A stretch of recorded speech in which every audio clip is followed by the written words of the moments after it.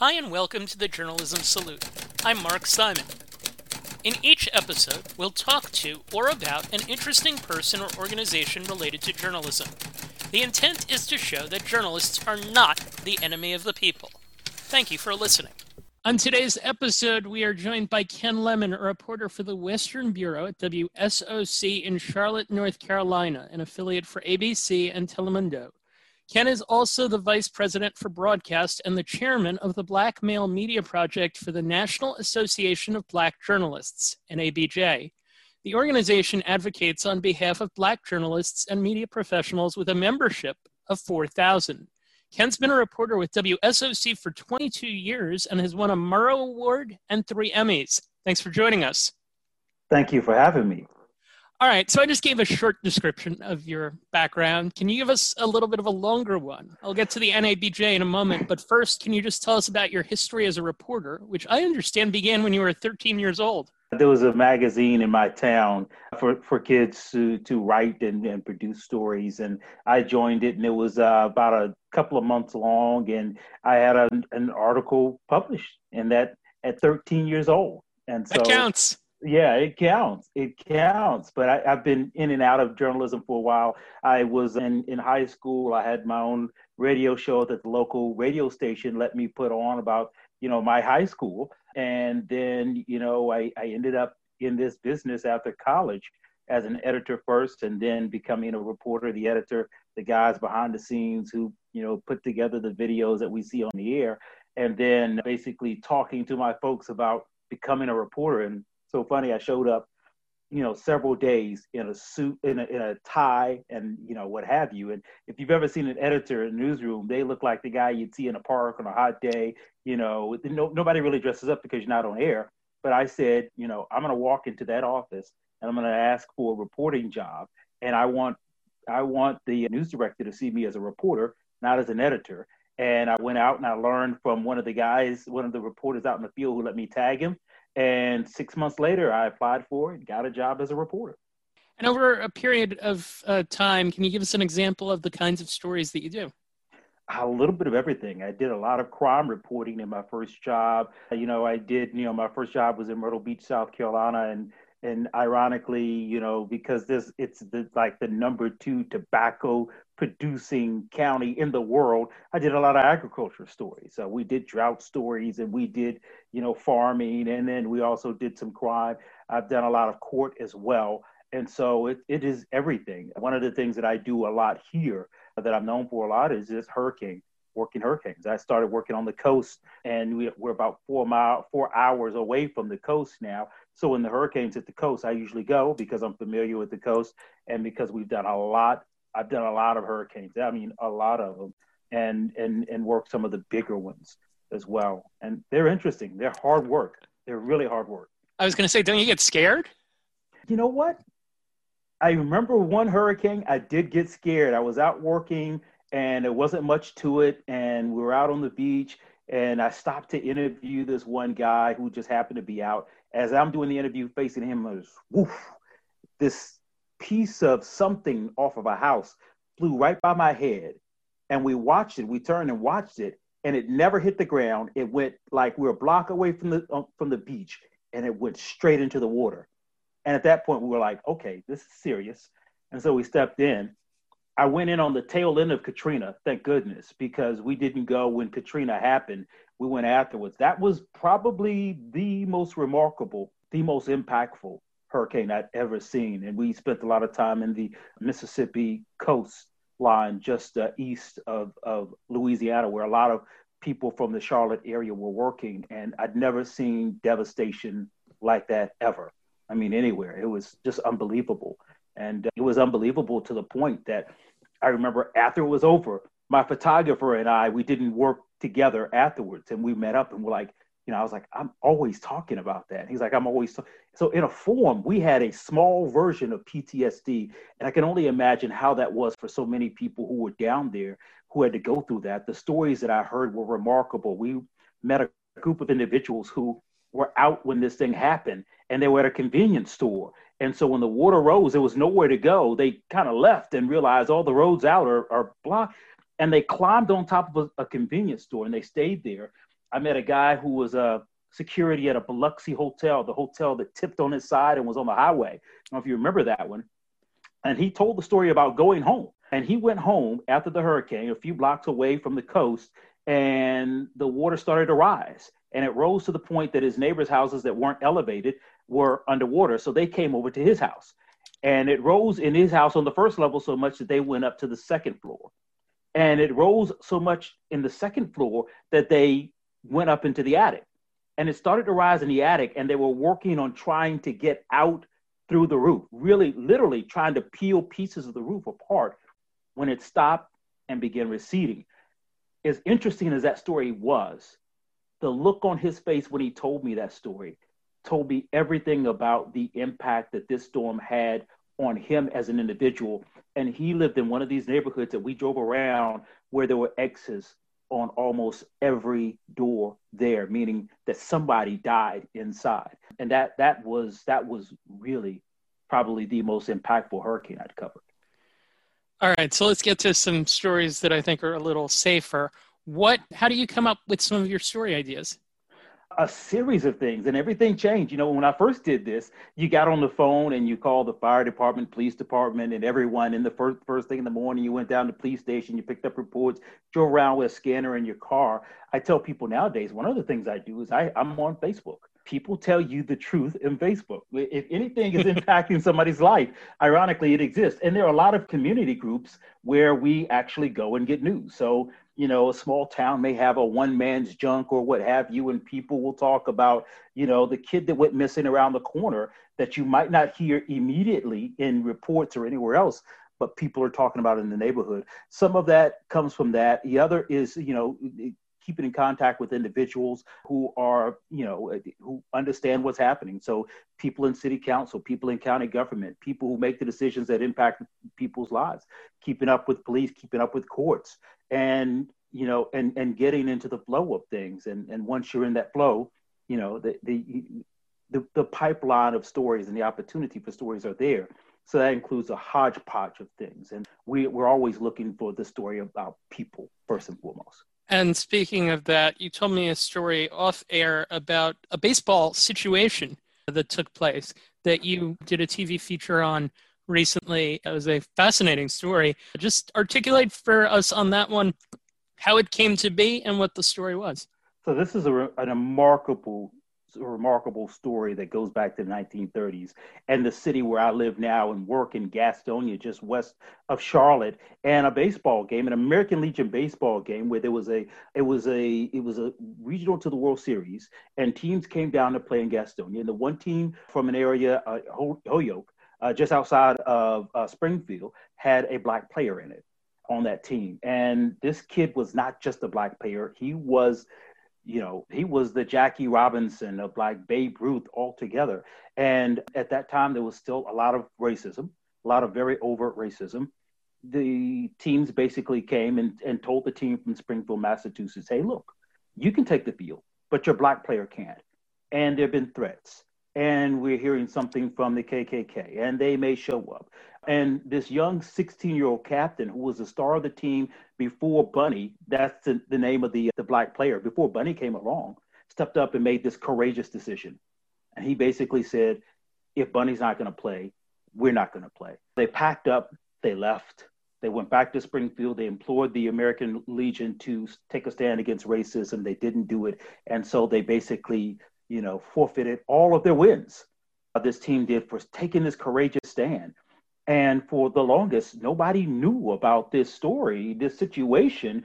The young man who was young at that time, Tony King, who made that call back then, the young white guy who stood up for his black teammate, said nothing until about 2003 when they erected this monument in Springfield, in this area there.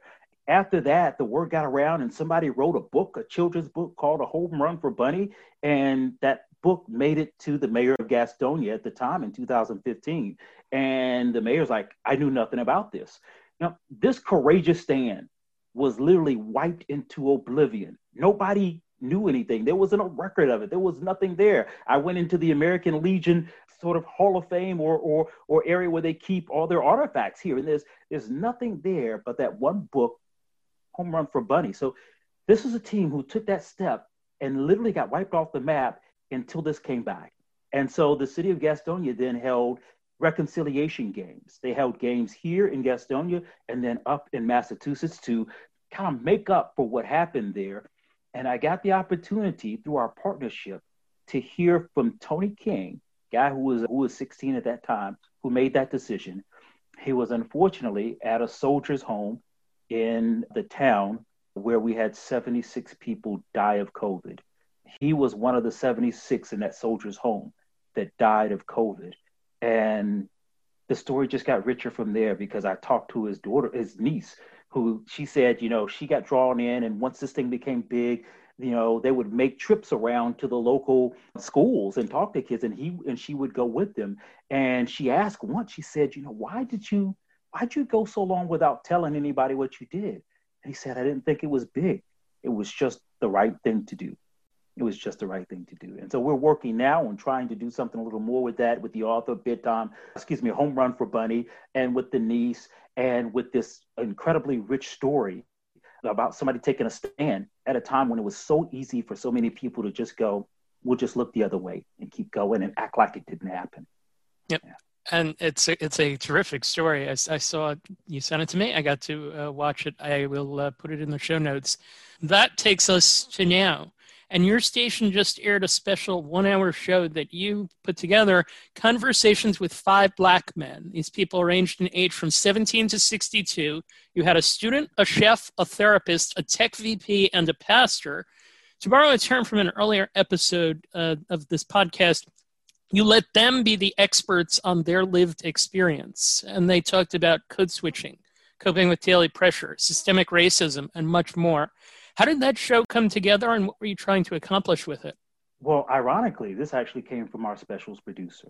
It's a white female, and we talked about this afterwards, and I really thanked her for it. And she came to me and she said, we've been talking about doing this for a while, and I think we need to do it. And we sat down and we did this interview back in October. And I've always done, if you don't know anything about TV, the stories basically are a minute 20 maximum on a daily basis. And sometimes you get a special, and those specials get up to 2 minutes and maybe 3 minutes. And we thought about doing a 2-part series, maybe a total of 6 minutes of total TV time. And she says during that, this is going to be a 1-hour special. And I thought, yeah, right, okay.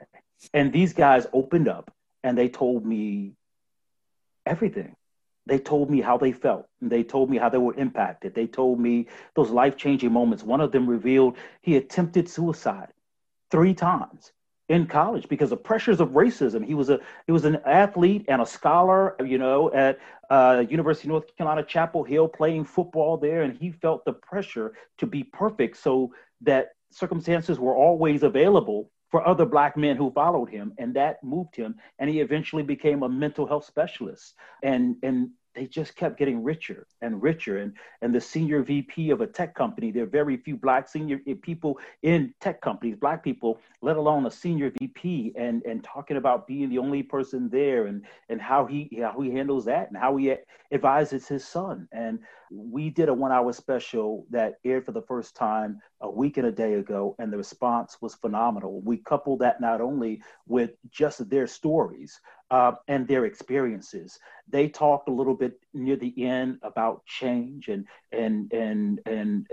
what change should be. And then we also coupled that with a challenge, a 21-day challenge. That challenge was to become a change agent, to fight against inequity and racism. And so it wasn't just hearing these voices that one needed to be heard to be validated, but it was also about giving people the tools to understand, if you believe this is wrong, here's how you can change it. And so it was a discussion coupled with action. And we're now talking about expanding that. As a matter of fact, we got a meeting in a couple of days to talk about expanding that and doing more. Yeah. One of the more interesting people on the show was 17-year-old Ramon Curry, who was captured in a viral video during a protest in which an older man got in his face and told him, find a better way, rather than going after police. And I saw another piece about him and was surprised to learn he wants to be a police officer. He wanted to be a police officer. Tell us about him. Well, it's a remarkable story. This was after the death of George Floyd. There were protests everywhere. I mean, across, internationally, across the globe. And there were protests here in Charlotte. and he snuck out of the house. His mother didn't want him engaged. He was 16 at the time, and he snuck out of the house and he went down to protest. And I was there. It was so amazing. I was yards away, but I was there when they shut down a portion of an interstate, the belt that goes around Charlotte. And it was during that point on that highway that another older man came to him, frustrated over the death of George Floyd, angry, and he was ready for violence. And he was ready to go after the police who were there, and the police were basically escorts. They weren't trying to stop anybody. They were just allowing them to move through and around and stopping traffic around them. And this young man, Ramon, who was, really frustrated, wanting to make change, upset, you could see him listening to that individual when another guy stepped in and grabbed him by the shoulders. And he says to the three of them, he says, "Look at these generations of men. Here I am." The guy who did this, who stepped in, he was in what you might consider a younger adult, 20s, 30 maybe. The guy who was the influencer, trying to influence towards a negative action, was an older guy. And here was Ramon there. And he says, "Look, what we're doing isn't working."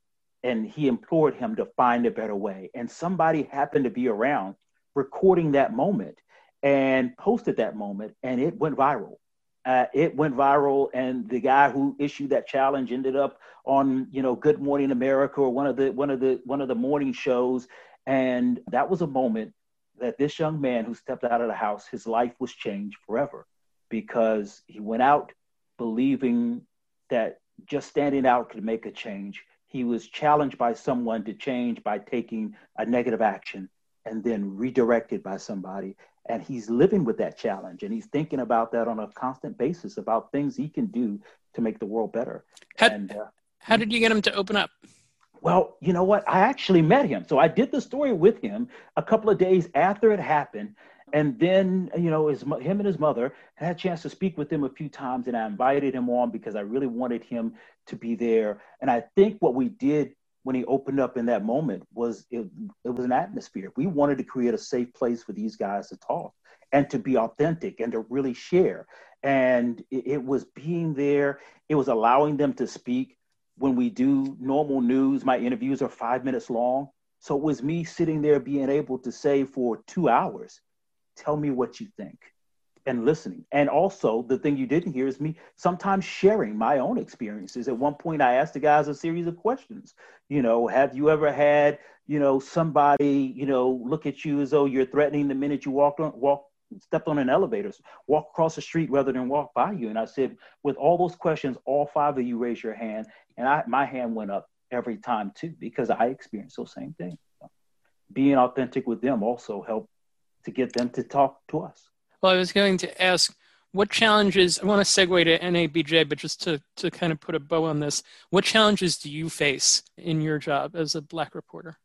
There are always challenges. The one challenge is people who perceive that, that you have a bias, that your race plays a role. And my job is to find facts and present them, to find ideas and other people's opinions and present them.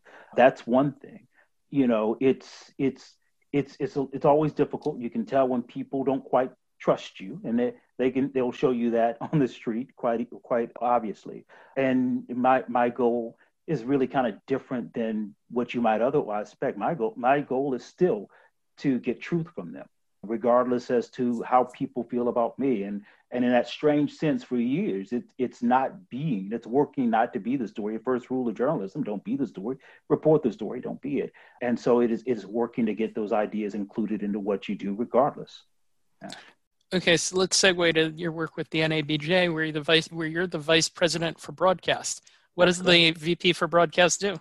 Well, the VP for broadcast represents our members and people who are in the broadcast field, Black journalists who are in the broadcast field. And that means doing a lot of things. This year, or this past year, it really changed. So with COVID, it was a lot of talking to individuals and understanding how COVID was impacting the industry, how it was shifting, how it was moving, preparing. There were times when, for a lot of our GMs were telling me that, revenue was under, and we really believed that a mass exodus or job loss was coming because people weren't buying ad sales. Your restaurant can't open. You're not going to buy an ad sale. So we did that, and working to also make sure that those journalists are covered and protected. One of the things that we did is start. I began with the initial discussions with a couple of other board members about beginning a fund that we can help give money to journalists who are suffering. And many journalists lost their jobs, furloughed, freelancers lost opportunities, weren't able to go back to work. Even people who work PR, which is another arm of what NABJ does, found that their opportunities dried up because of COVID.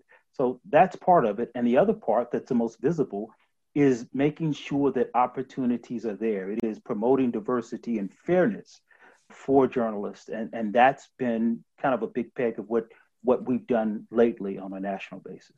What is the state of TV newsrooms when it comes to hiring black journalists, both on air and off air?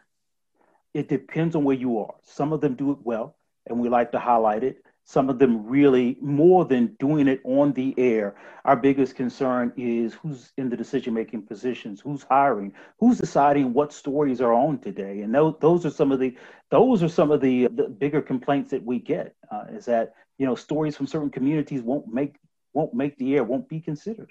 We're most interested in those areas and making sure there are people there. And some places do a great job at building a pipeline.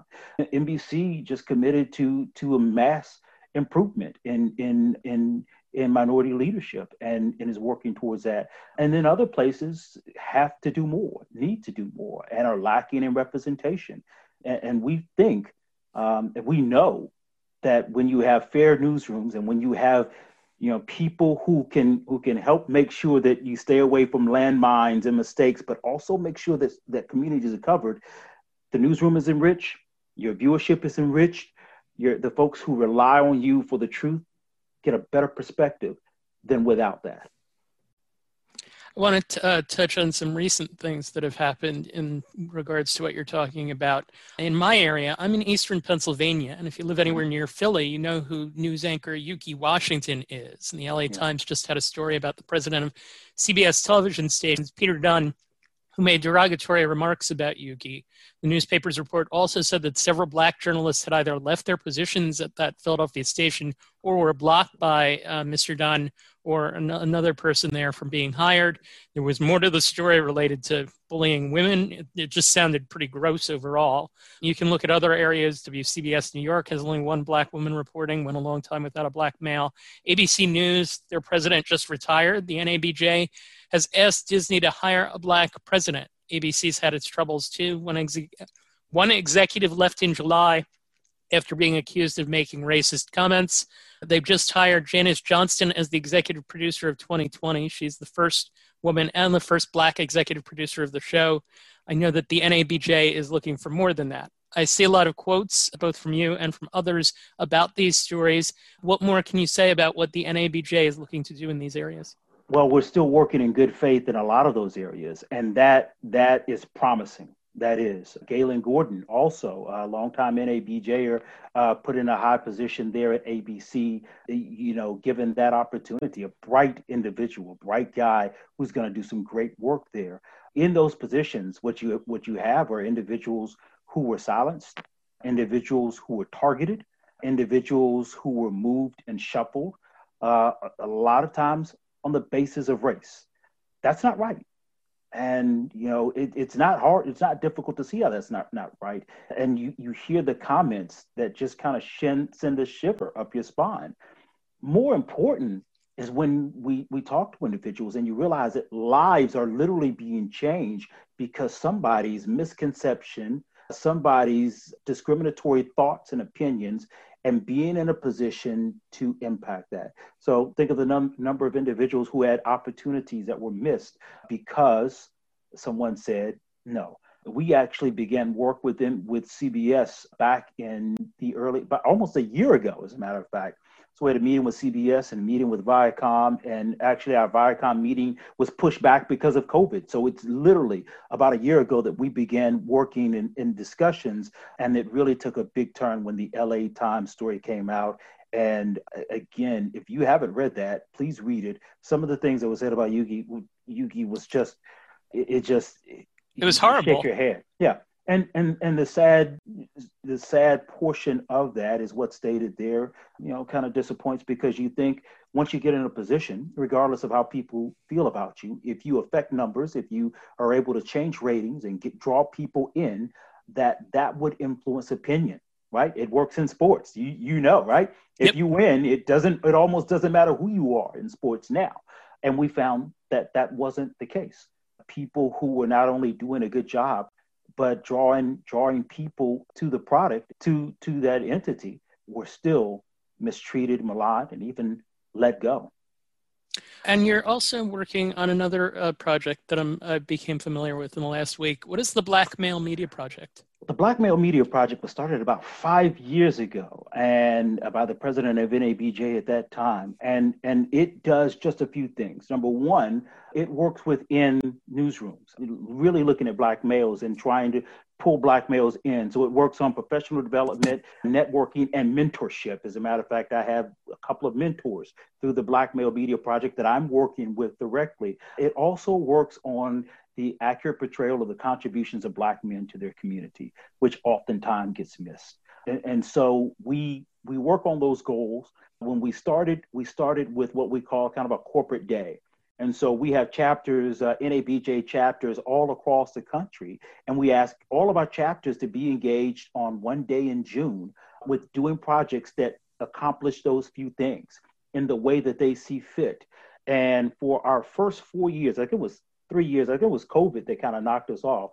We were trending 1, 2, and 3 on Twitter on the day of our corporate event under our hashtag Inspired Black Men.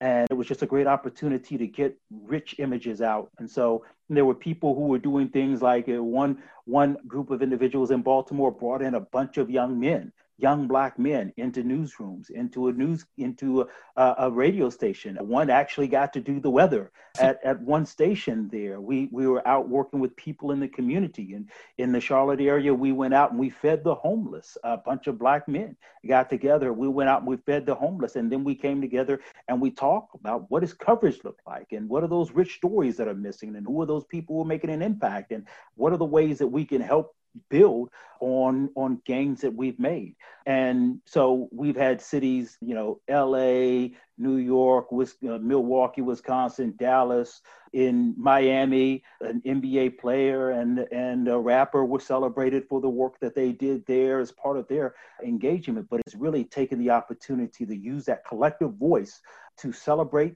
black men, to make sure the world understands exactly what it is black men bring to the table, and also to help build a coalition that will support black men in journalism, be that print, be that broadcast, be it digital, be it even in PR. So I've asked this on a few shows recently, and I ask it to you too. And it's not just necessarily representing me, but it represents the broader swath. What can I, 46-year-old white male living in the mid-Atlantic, do to help your causes? Well, one of the things that you can do is you can still become a member of NABJ. When you're speaking of NABJ, you can still become a member of NABJ. You can engage in the dialogue. You can help contribute to not only some of the funds that help send our students to college and provide opportunities for them to learn and to grow and to develop, but you can also be a part of the greater discussion and the learning process. So we have training that goes on year round for our members. We've jumped in the clubhouse here in a big way. A lot of our training is now virtual. That means the opportunity to be engaged now no longer requires MapQuest or a GPS to be there. You can literally attend a meeting in New York from LA or what have you, much the same way that people are working from home now. So it is being engaged in that way. And from a greater perspective, and some of the work that we've done with the discussion with Black Men is really being a part of that conversation, that dialogue, that open dialogue with other individuals, with an empathetic ear and looking for an opportunity to help one another. And what we find a lot of times is, particularly lately, the biggest fear and the biggest concern is that there's so many barriers between people, factions that are built, and people rarely stop and look at the other side as another individual with an opposing thought or idea, as much as an opponent who, their job is to take out with all costs. And so those are the ways that you can help. And certainly it's something that can't be done one person on their own. I always ask this as well. Can you tell us about the president of the NABJ and the other VPs? I can, but let me say something. You go. One person on their own, one person makes a big difference. And the biggest thing that we do is we wait to do it collectively. We wait for other people. And the way that groupthink works oftentimes is we're waiting for the group to tell us where to go, to tell us what to do.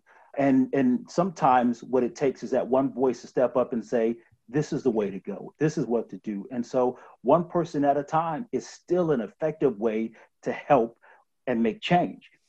So NABJ, you asked me about the structure. Our president, Dorothy Tucker, who works works out of Chicago and is a investigative reporter, been around for a very long time and done a great job. We have our VP of Digital, Roland Martin, a name that you know, political consultant, an analyst, and has his own show also that he's doing digitally. Kathy Cheney is our VP of Print, also Chicago journalist, print journalist with also a background in radio. Brilliant individuals. Our parliamentarian, Michelle, I'm going to forget people, our secretary. I didn't mean to do that to you. Yeah, who's a good friend of mine, and our treasurer, Walter, who just came on board with us. What we found is a good cohesion. This is a board that works very well, and we have 4 regional directors, and we have representation, academic, PR, students, and we've had an opportunity to make big change. And in the last 2 years that I've been on the board, I've been really proud of the work that we've done. I have 3 questions to wrap up as we kind of hit the close of our show here. It's Black History Month. Can you give me a couple of Black journalists from the past that you would like to salute? Max Robinson. Max Robinson was a correspondent for ABC News, and he's also one of the NABJ founders. And Max Robinson, I'll never forget, as a child watching him on TV, and everything in the room stopped the minute he showed up. And when he was anchoring, everything stopped, and we thought the world of him. We literally, our household hung on the balance of how he did, because the thought was, if he messes up, then it's over for all of us. But we were also immensely proud to see a Black man in that position doing great work and hearing his backstory. That's one. Another is Carol Simpson, who I had an opportunity to meet also for ABC News. Just a phenomenal, elegant individual. And then one recent here that I had an opportunity to meet with, Joshua Johnson. He's now a contributor with MSNBC, former host of 1A on NPR, who I just loved. I love to hear his voices. I told him, you made me late on a couple of stories because I get in the car listening to him, do his thing, and then sat around a little bit long. But 3 individuals who are really compelling to me. Joshua, who I believe is younger than me, but just really good at what he does, and an awesome individual to work with and to be around. He worked with Black Male Media Project for a couple of projects that we had. So we do one advice question per show as well. And I was going to ask something different, but now I want to circle back to the beginning of the show. You talked about all of the different times that you covered hurricanes. So I would be curious what advice you would give to people, journalists, who aspired to cover challenging weather. Socks, lots of socks. There's nothing in the world more dreadful than wet socks and run out of wet socks. During Hurricane Sandy, I ran out of dry socks, and I would advise them to be ready to work. When I did it, the first time I did it for WSOC was a little bit different. When you do it down on the coast, everybody's covering weather. When you do it WSOC, you go down. There's a lot of work involved. Things change moment by moment. Getting to know people who can share information with you is different, because not all of them are the people that you communicate with on a daily basis. So stopping in and making those contacts with them, but enjoy it. get out there and be in it and try your best to enjoy it and try never to forget the human end of it.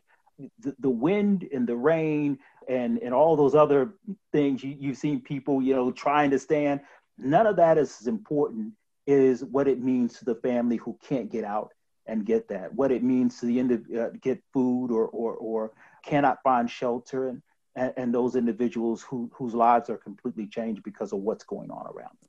Impact, certainly the thing to remember. All right, last question. Is there a journalism organization or person, ideally we like to do something that isn't connected to your organizations and not connected to your organizations, that you would like to salute for doing good work?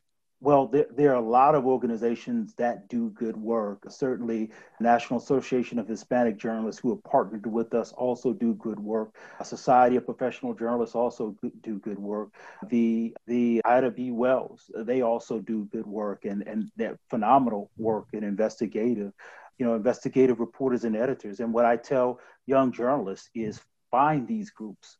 Like, go out and find them, because those are the groups that not only will help train you, but also will help with networking. Those are the places where you'll find the journalists who've been working a long time, where you'll find the editors, the news directors, the managers, and the individuals who are going to see you working hard, growing, developing, sharpening your sword, and getting better at your craft, and say, that's the person who should be given an opportunity. Yeah. And Lemon, thank you for taking the time to join us. Thank you. I want to take a second to reference the NABJ's commitments as listed on their website. The NABJ is committed to strengthening ties among Black journalists, student journalists, journalism educators, and media professionals, to sensitizing all media to the importance in the workplace for Black journalists, to expanding job opportunities and recruiting activities for veteran, young, and aspiring Black journalists and media professionals while providing continued professional development and training, to increasing the number of Black journalists and media professionals in management positions and encouraging Black journalists to become entrepreneurs, to fostering an exemplary group of professionals that honors excellence and outstanding achievement by Black journalists and outstanding achievement in the media as a whole, particularly when it comes to providing balanced coverage of the Black community and society at large, to working with high schools and colleges to identify and encourage Black students to become journalists and communicators, and to diversify faculties and related curriculum, and to provide informational, educational, and training services to the general public. I also want to draw attention to something that I'm familiar with in my industry as a play-by-play broadcaster. There is a group, the Black Play-by-Play Broadcaster Grant and Scholarship Fund, that was recently begun by Adam Giardino, that is doing great work, and I asked him to share a little something with me. He noted, of the 200 plus television and radio play-by-play jobs in Major League Baseball and Minor League Baseball, 3 are currently filled by Black broadcasters. A lack of diversity exists across the play-by-play profession, and the Black Play-by-Play Broadcaster Grant and Scholarship Fund addresses many barriers to entry that exist for aspiring Black broadcasters. This fund will lift those who otherwise wouldn't be able to get a start in the field while pushing the industry to more closely reflect the country as a whole. They have already raised in excess of $25,000 through grassroots fundraising and distributed $3,500 to 4 current college seniors for the spring 2021 semester, and have launched a mentorship program featuring over 40 professionals working with nearly 20 applicants from across the country. For more information about the nonprofit and how to donate, go to www.blackpxpfund.com. The Journalism Salute is dedicated to the memory of Dr. Robert Cole, who ran the journalism program at my alma mater, Trenton State College, the College of New Jersey, for more than 30 years. Thank you for listening to the Journalism Salute. Please let us know what you think of the show. You can find us on Twitter at JournalismPod, and you can email us at journalismsalute@gmail.com.